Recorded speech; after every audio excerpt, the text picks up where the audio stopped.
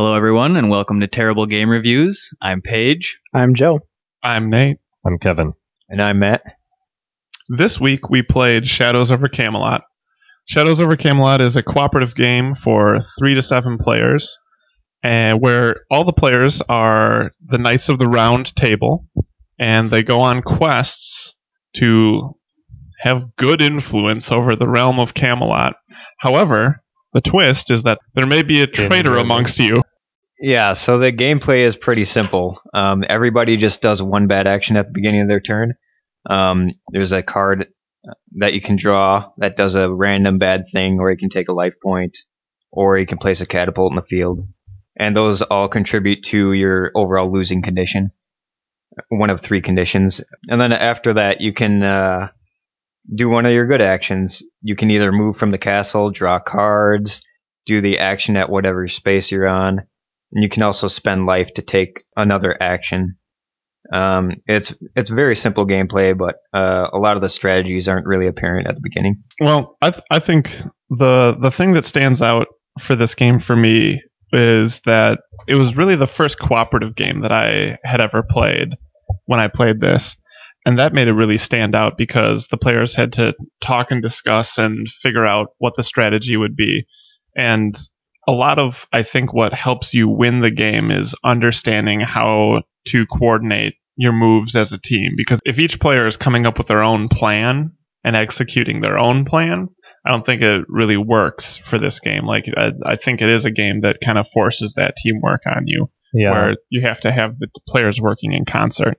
Yeah, I remember this being one of the first games outside of kind of the realm of normal or classic style board games I had played, and definitely the first cooperative game. I think I was there at the very first time we tried it, and I remember being shocked at how difficult it was and really intrigued by the idea that we just lost as a group to a board game. I hadn't experienced that before, but we were all sitting around and not a single one of us won, which is a new thing. And not only did we not win, but that, like Kevin said, that was the first time most of us had ever played a cooperative game, myself included. And after we had spent all the time learning the game and then playing through it the first time, we sat there just dejected because we had all just lost. Although about 5 minutes later, we were like, all right, forget this. We are beating this stupid game. Yeah. Now let's go again. I don't think I can remember a time when I was more excited to play a game again, like to replay a game, absolutely, than when we first played the game and were just destroyed by it. I think it's also important to point out that the game suggests that the first couple of times you play, you don't use a traitor at all. So we knew there wasn't even a traitor. There wasn't anyone working against us. We were just trying to beat the game, us, the band of all good knights, and we couldn't do it. And that was a really interesting time. Yeah, so this game is known for popularizing cooperative games. A lot of cooperative games, like a few years ago, came out that mimicked its style. Most of them are more team-based. Not too many of the games had a traitor element, but cooperative games nowadays are much more extreme and random and difficult. And going back to Shadows Over Camelot, it's definitely a lot easier than it used to be, and it feels like it's lost a lot of its flair that it used to have back in the day. But yeah, I felt especially after quote unquote solving the game. So the traitor mechanic is very important for replayability, at least nowadays. Yeah, this was so much easier this time around than it was in the past. I do want to touch on the fact that this is a co-op game, and you can talk with people. The problem with that is if you're playing with people who aren't used to the strategy type game and you're very much used to strategy co-op types of games, it can become an issue for the person that's not used to it because they're basically just being robots. They're not doing anything. They're just doing whatever you tell them to do. So but if it's a whole group of people that are just starting it, it's awesome. And if you're that player that's playing a lot of these kinds of games, you need to be aware of the fact that you're going to ruin this game for them if you're just telling them what to do.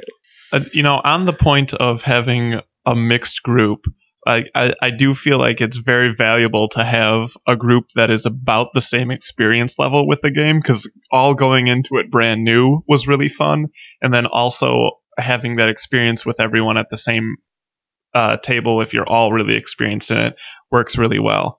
However, I did try to introduce this game. I did it in a horrible way to a bunch of new people, so I had played it a bunch of times, and then I wanted to play it with a bunch of people who hadn't played it before, and it was just not fun for them or for me because I'd played it before, so I knew, what. No, you should really be focusing on this right now, and you should be doing that. Like, it was just me telling them what to do, which, you could see how it wouldn't be fun for them, and it wasn't even fun for me. It was just terrible. And I don't think that it's impossible to play this with brand new people, but if you're an experienced person, I think you need to play dumb the first time. You need to say, like, I'm just going to sit back and kind of go with whatever plan you guys come up with. Similarly, I would say that if you were teaching new players this game, if you had a group of players that had already been familiar with it and been familiar with the rules, it would be difficult to bring a new person in, either because they're not familiar with the nuances of the game, they're not familiar with what strategy they should use right away, or if, for instance, like I did the first time we played the traitor, I pulled the traitor, which has subsequently led to an inside joke that I am always the traitor. He was tonight.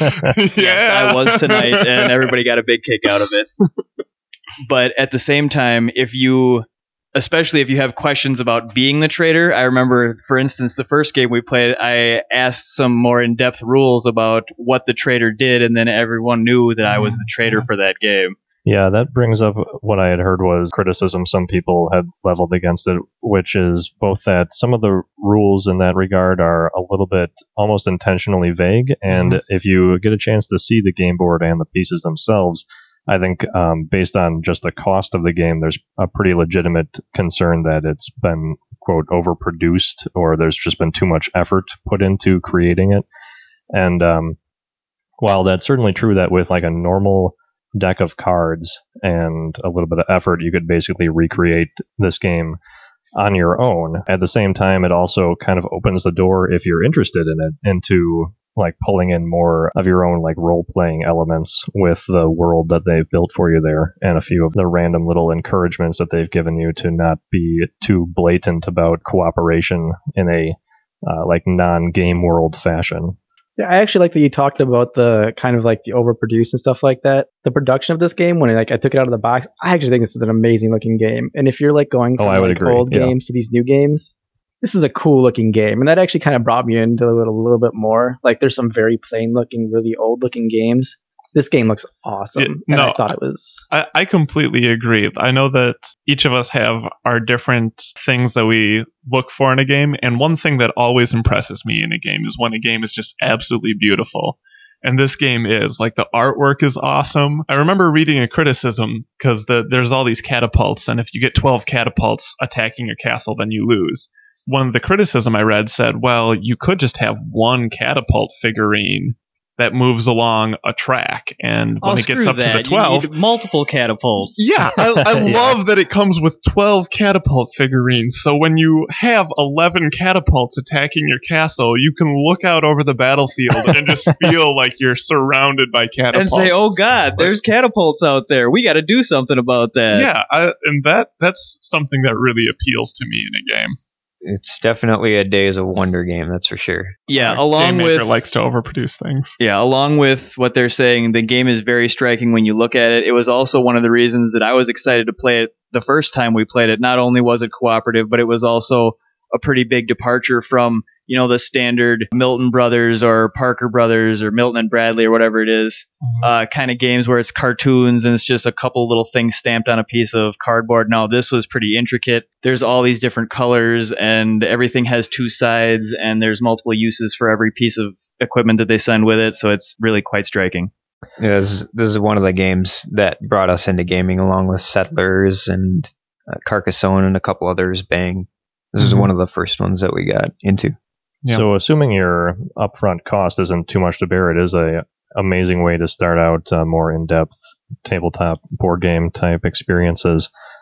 And that being said, one of the coolest experiences you can have is if you've played it once or twice with a group of people who are all new to this particular game. I think it's important to distinguish. You don't necessarily have to be like veteran board gamers or newbies to the whole in-depth board gaming thing to take this up, but you can also get beyond just kind of the stories that you're making up in your head while you're looking at the beautiful artwork.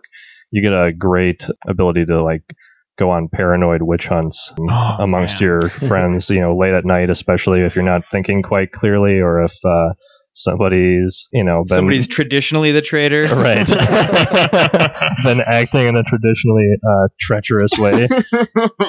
Those are some of my favorite board gaming memories, is getting into an argument, especially, and it goes both ways, especially if you know that you're innocent and you're trying to convince somebody else not to wrongfully accuse you, because that comes with its own penalties. Yeah, and you just look more guilty if you're trying to say that you're innocent. No, I didn't do it. I swear. Yeah, there's no way to try to argue that you aren't a traitor.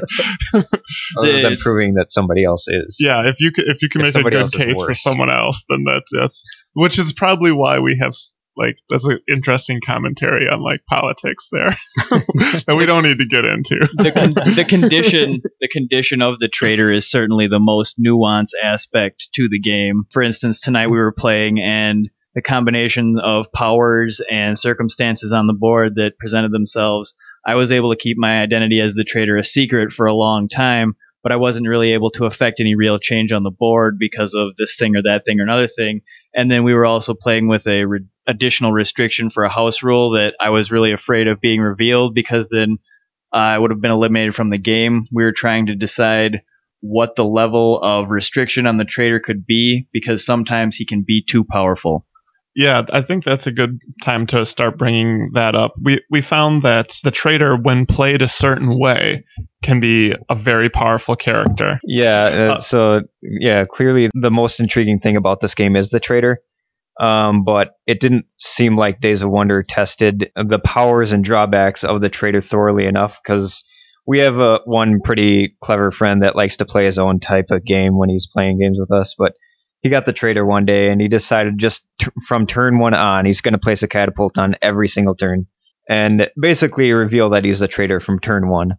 And it seems like that's not really something that the developers had thought of or tried out. Yeah. And it was just extremely powerful. And according to the rules in the book, the traitor gets even more powerful when you actually call him out. Yeah, he gets other traitor powers. You get your normal turn, and then you also get to take a card from someone's hand and discard it.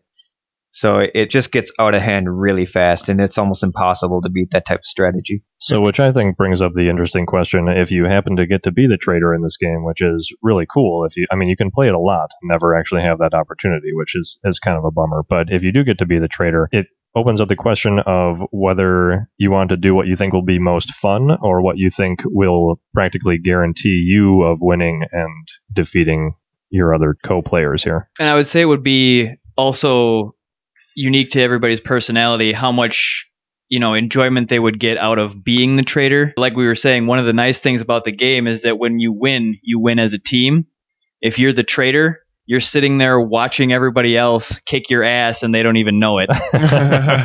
So, Matt, I'm actually curious what you think about it. Do you think it is a just broken, straight up winning strategy to go that route? Or so you can have somebody who just decides, I want to win and I'm going to do this regardless. And if we don't have that house rule, that makes the traitor less of a factor after being called out.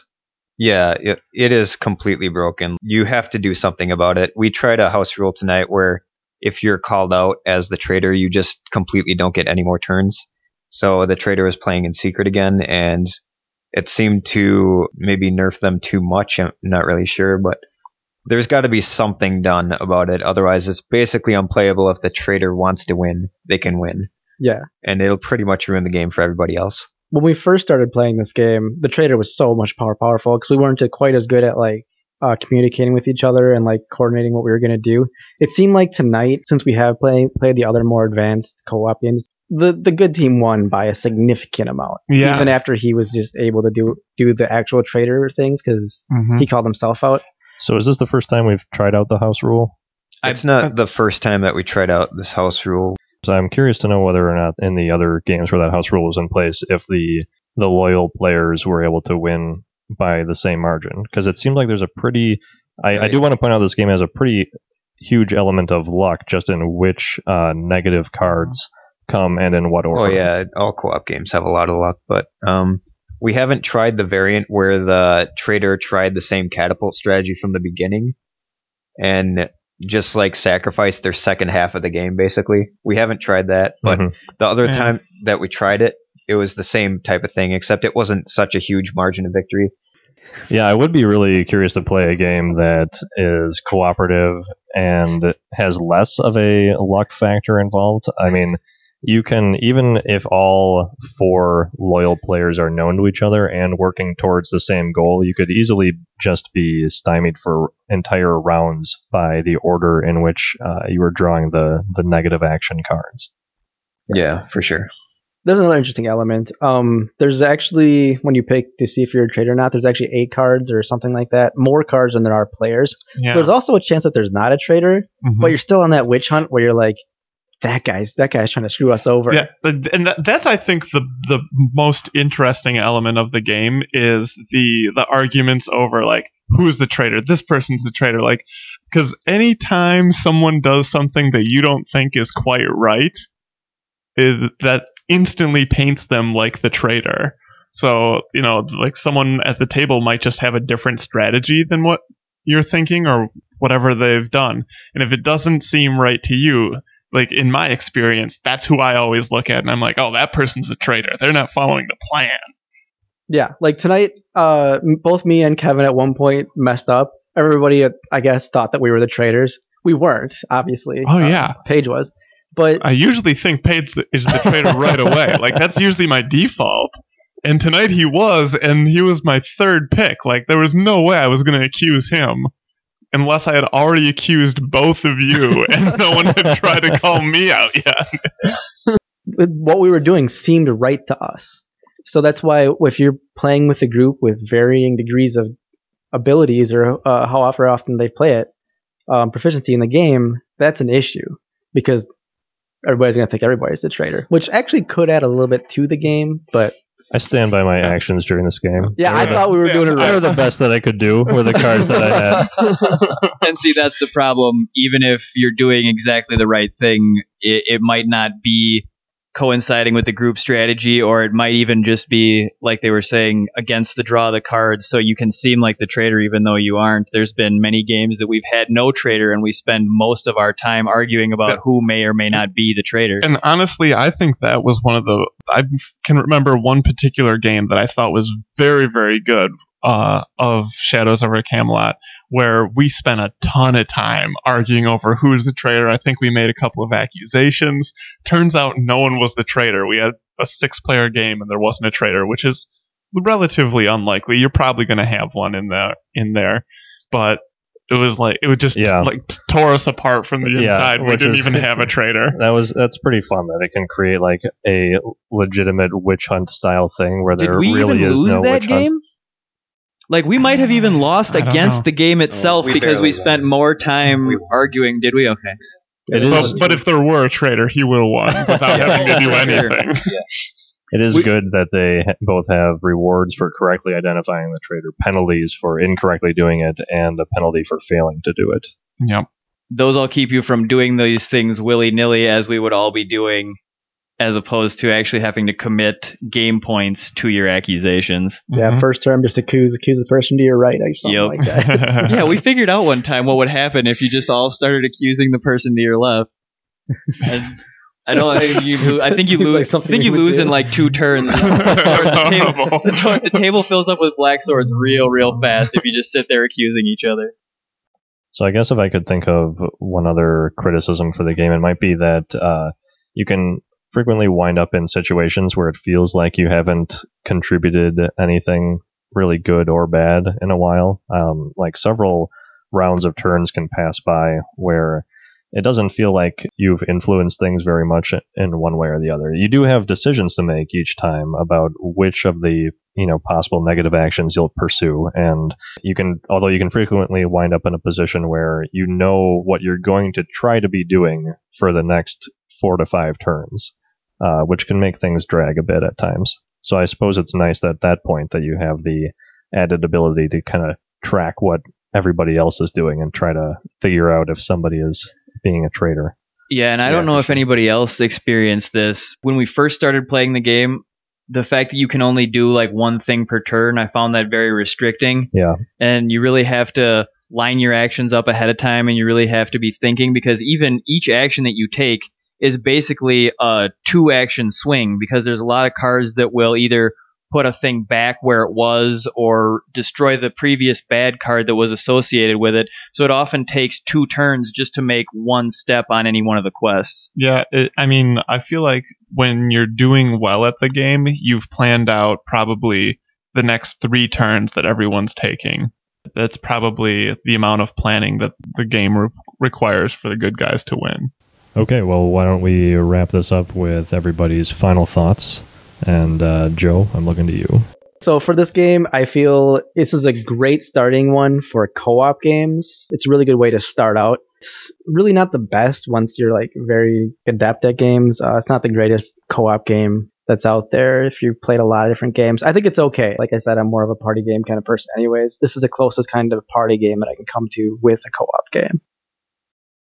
I absolutely love this game. This is like one of my favorite games. The game's absolutely beautiful. There's a huge board with tons of cool looking pieces. Like some of my favorite memories are from playing this game because there's the strategy aspect where you're working out like, okay, how are we going to actually coordinate this? And then there's the accusing and like that psychological aspect of like, he thinks I'm the traitor? I bet he's the traitor. Like that's just so fun to have that kind of dynamic in a game. So I highly recommend this game. I think it's great for beginners, but I think veterans will love it. I think this is a great game.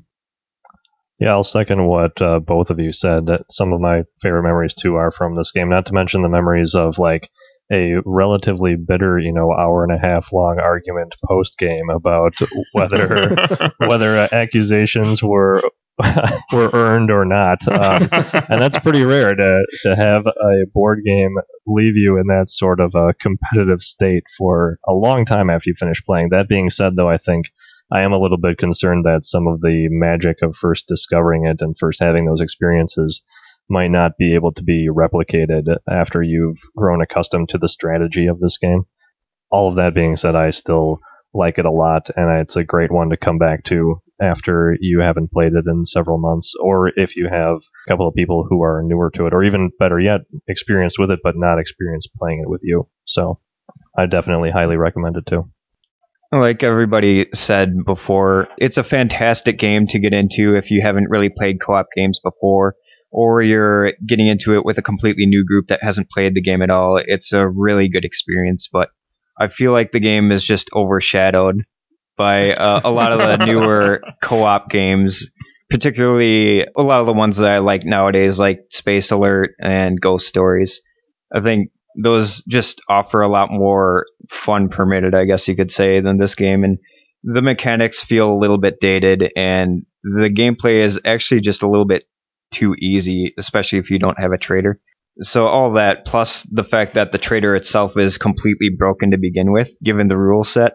But if you're looking for a co-op game with a trader element, this is a decent one to go with. But I've also heard Battlestar Galactica is a really good trader-style co-op game too. So if you're looking for something like this, you could probably do better. I would agree with a lot of what's been said. It was exciting to play the first time. There are a lot of things that make it exciting to play every time, but at the same time, there are things that are very repetitive about it, and oftentimes you'll find yourself in situations that you can really have no effect over, whether it's the draw the cards or the scenario you're in. Sometimes you can't win, sometimes you always win, and all of it can be a little bit repetitive if you play it too many times, play it too often, are, like Matt said, more advanced than your tabletop gaming. It can be a little bit simple. I would recommend it certainly to anybody who is thinking of getting out of the traditional board game realm and into something a little bit more competitive or cooperative. And I would add that it's a kind of a hard game to play with fewer people. The more people you have, the better. And so unless you have a larger gaming group, this may or may not be where you'd want to start. I would probably give it like a 3.5 out of 5. Thank you for listening. This has been a Terrible Game Review.